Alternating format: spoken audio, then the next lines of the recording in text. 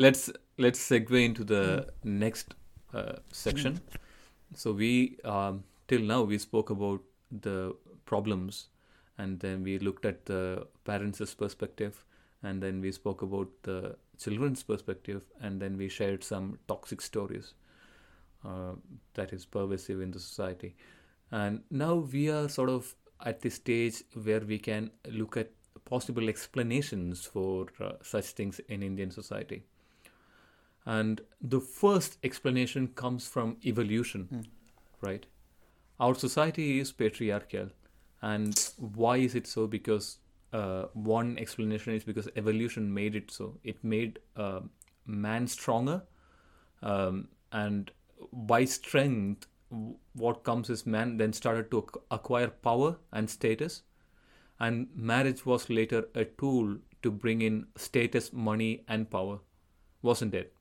So,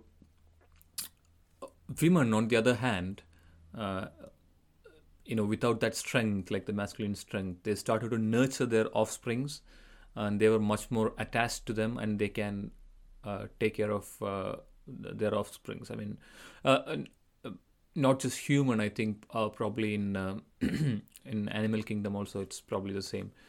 And then I'm not saying in this context men can't nurture their offsprings. Men can do it, but it's an exception. It's not mainstream, at least. Then the power that everyone tried to acquire, and which made the society patriarchal, that's slowly changing now. I mean, obviously we can see society is transforming into something which is what I call soft power. Soft power is kind of common to everyone who has at least money and or some sort of status in the society. But nevertheless, any sort of power or ego, all these things corrupts everything else. And from that evolution point of view, in living in a patriarchal society has corrupted a lot of thought process in Indian society, and then that probably is one of the reasons why we see such behavior when it comes to marriage. Again, of course, it's easier on hindsight to term it like patriarchal society and everything. I mean, I'm fully aware that women have not had the best time historically speaking, but successive generations they've just gotten better, and I think it is part of that evolutionary process. And it's not just about, I don't think it's just about power. Power can be like of course that the man essentially want to being that alpha in the pride or whatnot. Like when you look at other mammal behavior, or like if you look at the monkeys and our greater primates, it's quite similar, that hierarchical power structure. But when you actually think about the modern world that was built, it also, with that power actually came a lot of sacrifice to men.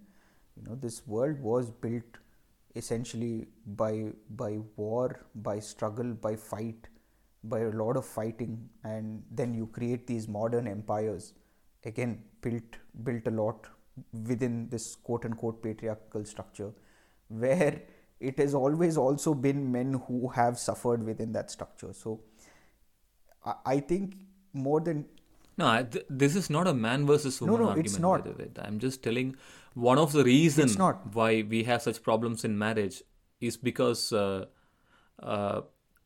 society has developed in that way. True. And as I said, marriage was used as a tool to bring in status, money, and power, which is sort of the problems that still exist but today. my point is, so that's what I'm saying. True, but my point is, it's not something that like I can fault someone. You know what I mean? Like I can fault, like say a gender, saying that because it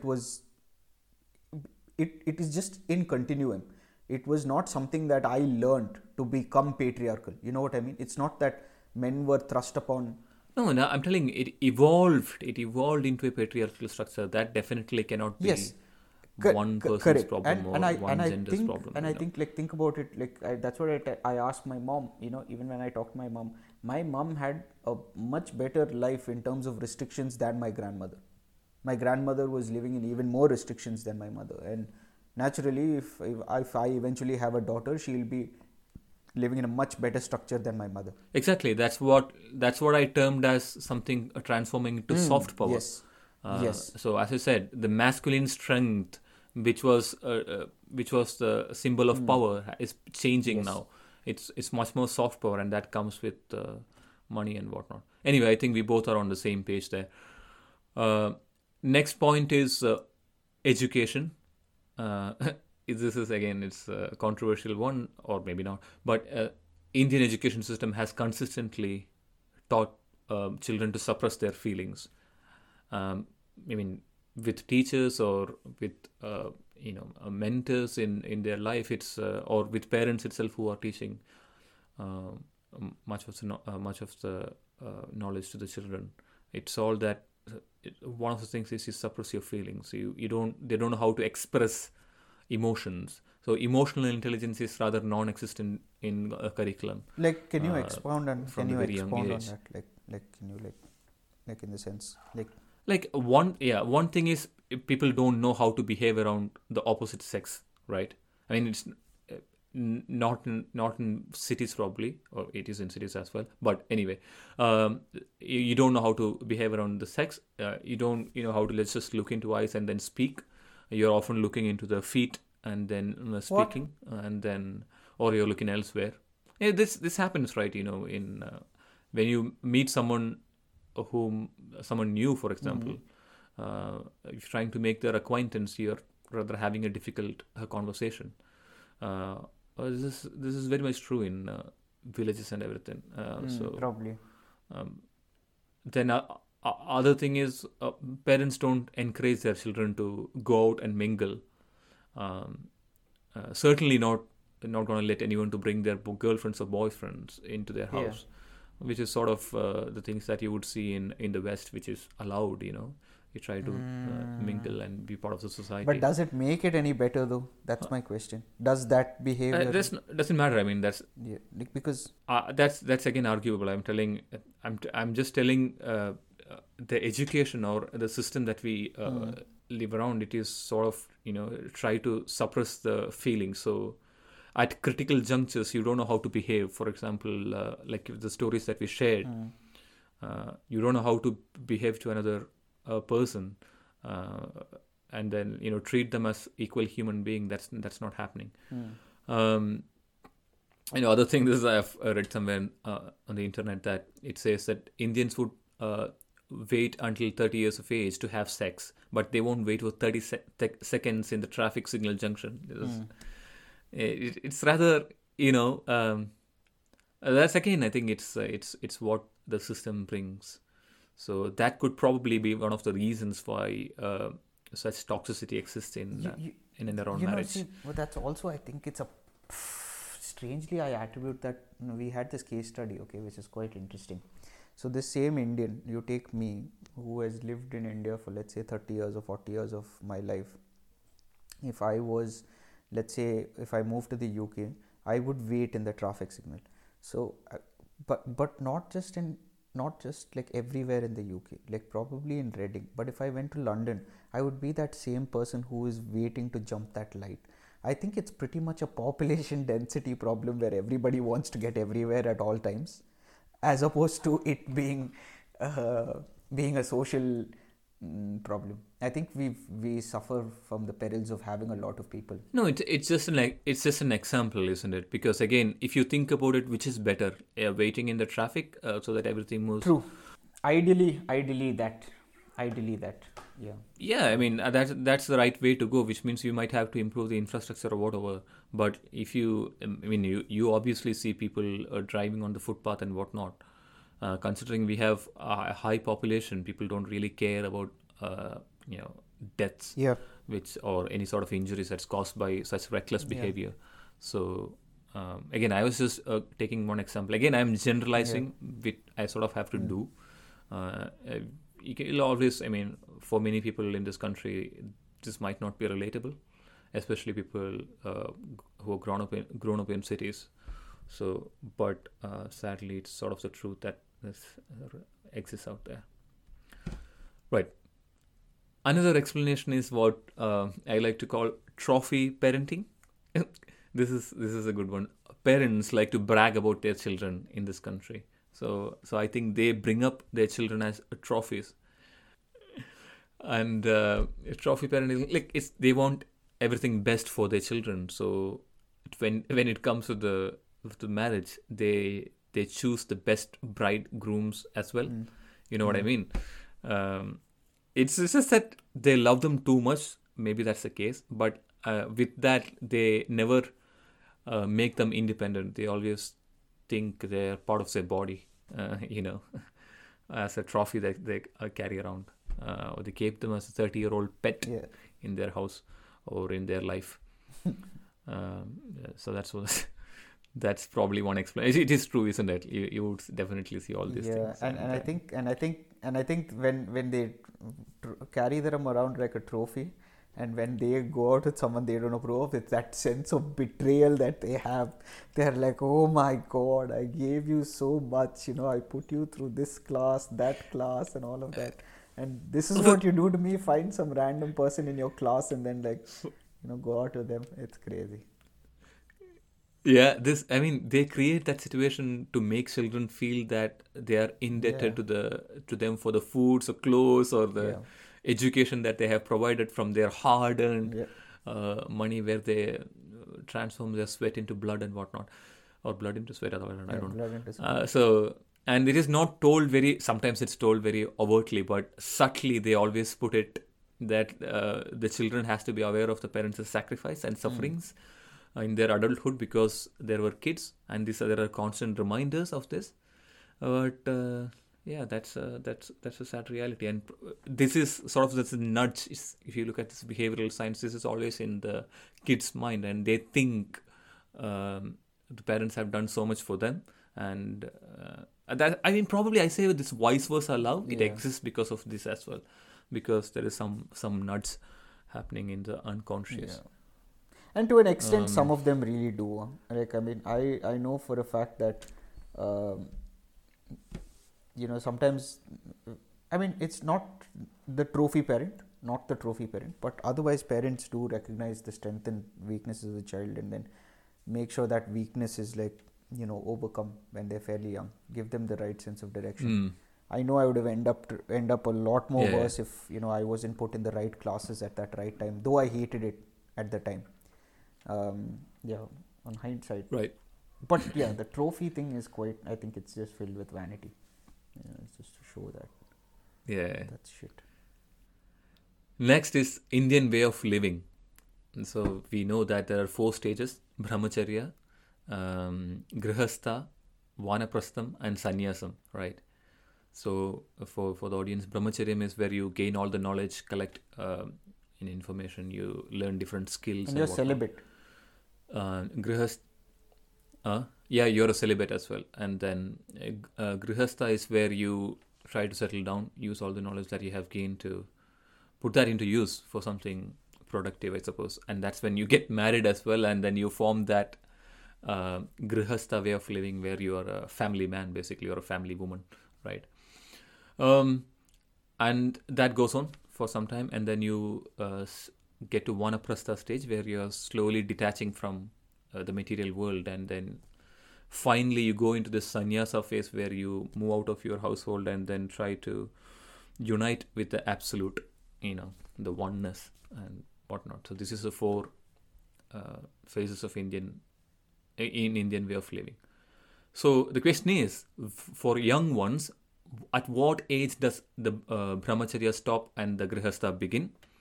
Is 30 the magic number, right?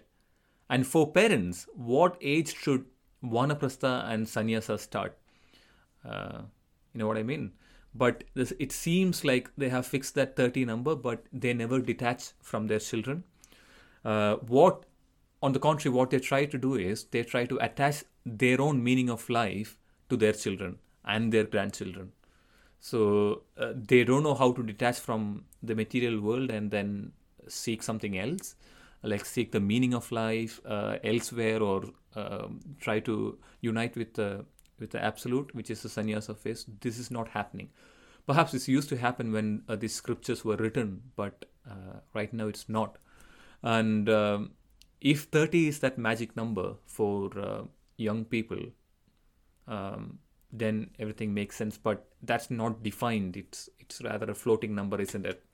So, but if there is parents trying to fix that number, so that seems to again, be one of the problems. it is. And probably It the is. And again, I've spoken about this also in great detail with some of these erudite scholars of religion. And what I've gathered through the years is that what is more dangerous than not knowing the scriptures is partially knowing the scriptures, right? And of course, this thing of oh, it's got to be brahmacharya, it's got to be grahastha, vanaprastha, and sannyasa is gone. People go around beating this, but then they forget the four purusharthas which are superimposed on these four stages, which is dharma, artha, kama, and moksha.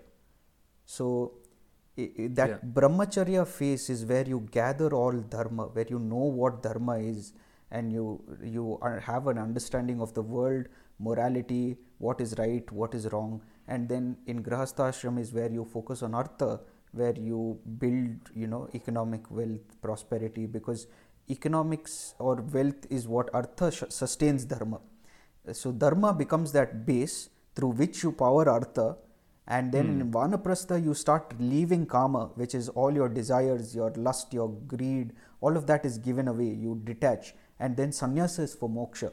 So when I talk to sannyasis, even now deep in the Himalayas, when in their interactions with society, what they've told me very frankly is that people have forgotten what vanaprastha is. So they live a life of 50-50, brahmacharya grahastha. So you have people who are 70 years old who are in love with the other person in a very physical way, which is not a bad thing. I'm not anybody to judge, but the thing is, you forget what stage of life you're in. At 70 you want to live at the thing that you're 35. I mean, you can be my guest, do that in all means, but how long will you do it? You'll cause more conflict.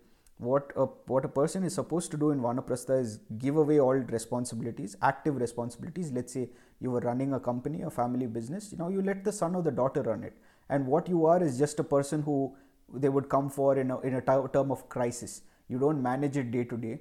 You're slowly detaching, and that detachment eventually leads to the point where you just want to detach from everything and pursue one single thing. But I think so. That's 100%. It's a beautiful thing that you have just mentioned. To be honest, it's really beautiful how you put it together. Right at 70, if you are still in grahastha, then probably you will never attain moksha. In it, so you'll be stuck somewhere, because it takes time to detach, because that's sort of a hard thing. And it's not just I'm not just talking about physical or sexual desire. Even that detachment, that when you're 70, that you still want to check your bank account, you still want to check how your factory is doing, you still want to amass more wealth. So I'm talking about that feeling of not enough, more aggrandization, more collection and hoarding than giving up and detachment. It's 100%. It's crazy. Nice. Next is society and conformity versus individuality. I mean, this we have spoken many times, but India is the society tends towards conformity, and then there is the societal values, and one thing is everyone keeps their value system. So life in itself is hard, and everyone needs value and recognition, and then that's why at the end of the year you look towards appraisal and see what your ratings are, what is the percentage of hike that you're getting and whatnot. But then also you get a little later in the life, you are trying to get validated by the society and the people around you. This sort of keeps them going, for parents especially. Like we spoke about how they are afraid of the relatives in society, right? Because they sort of think that they are getting validated by society, and it kind of keeps them going. But children live in a different generation and world, and then they have their own individual identity. So especially with as you say, the common phrase, the world is in your palms, because of internet and the connectivity that we have. So individuality is becoming a much more of a thing in the country. And as I said, the child's character and beliefs outgrows their parents and the community. So obviously that's kind of the when you look from their perspective, the child will be a black sheep. And also they call it being westernized, but not just west. In many parts in the east you have individuality as a belief. So that's one thing. So this conflicting ideologies like conformity and individuality is one of the reasons why there is such conflict and toxicity around the point in marriage.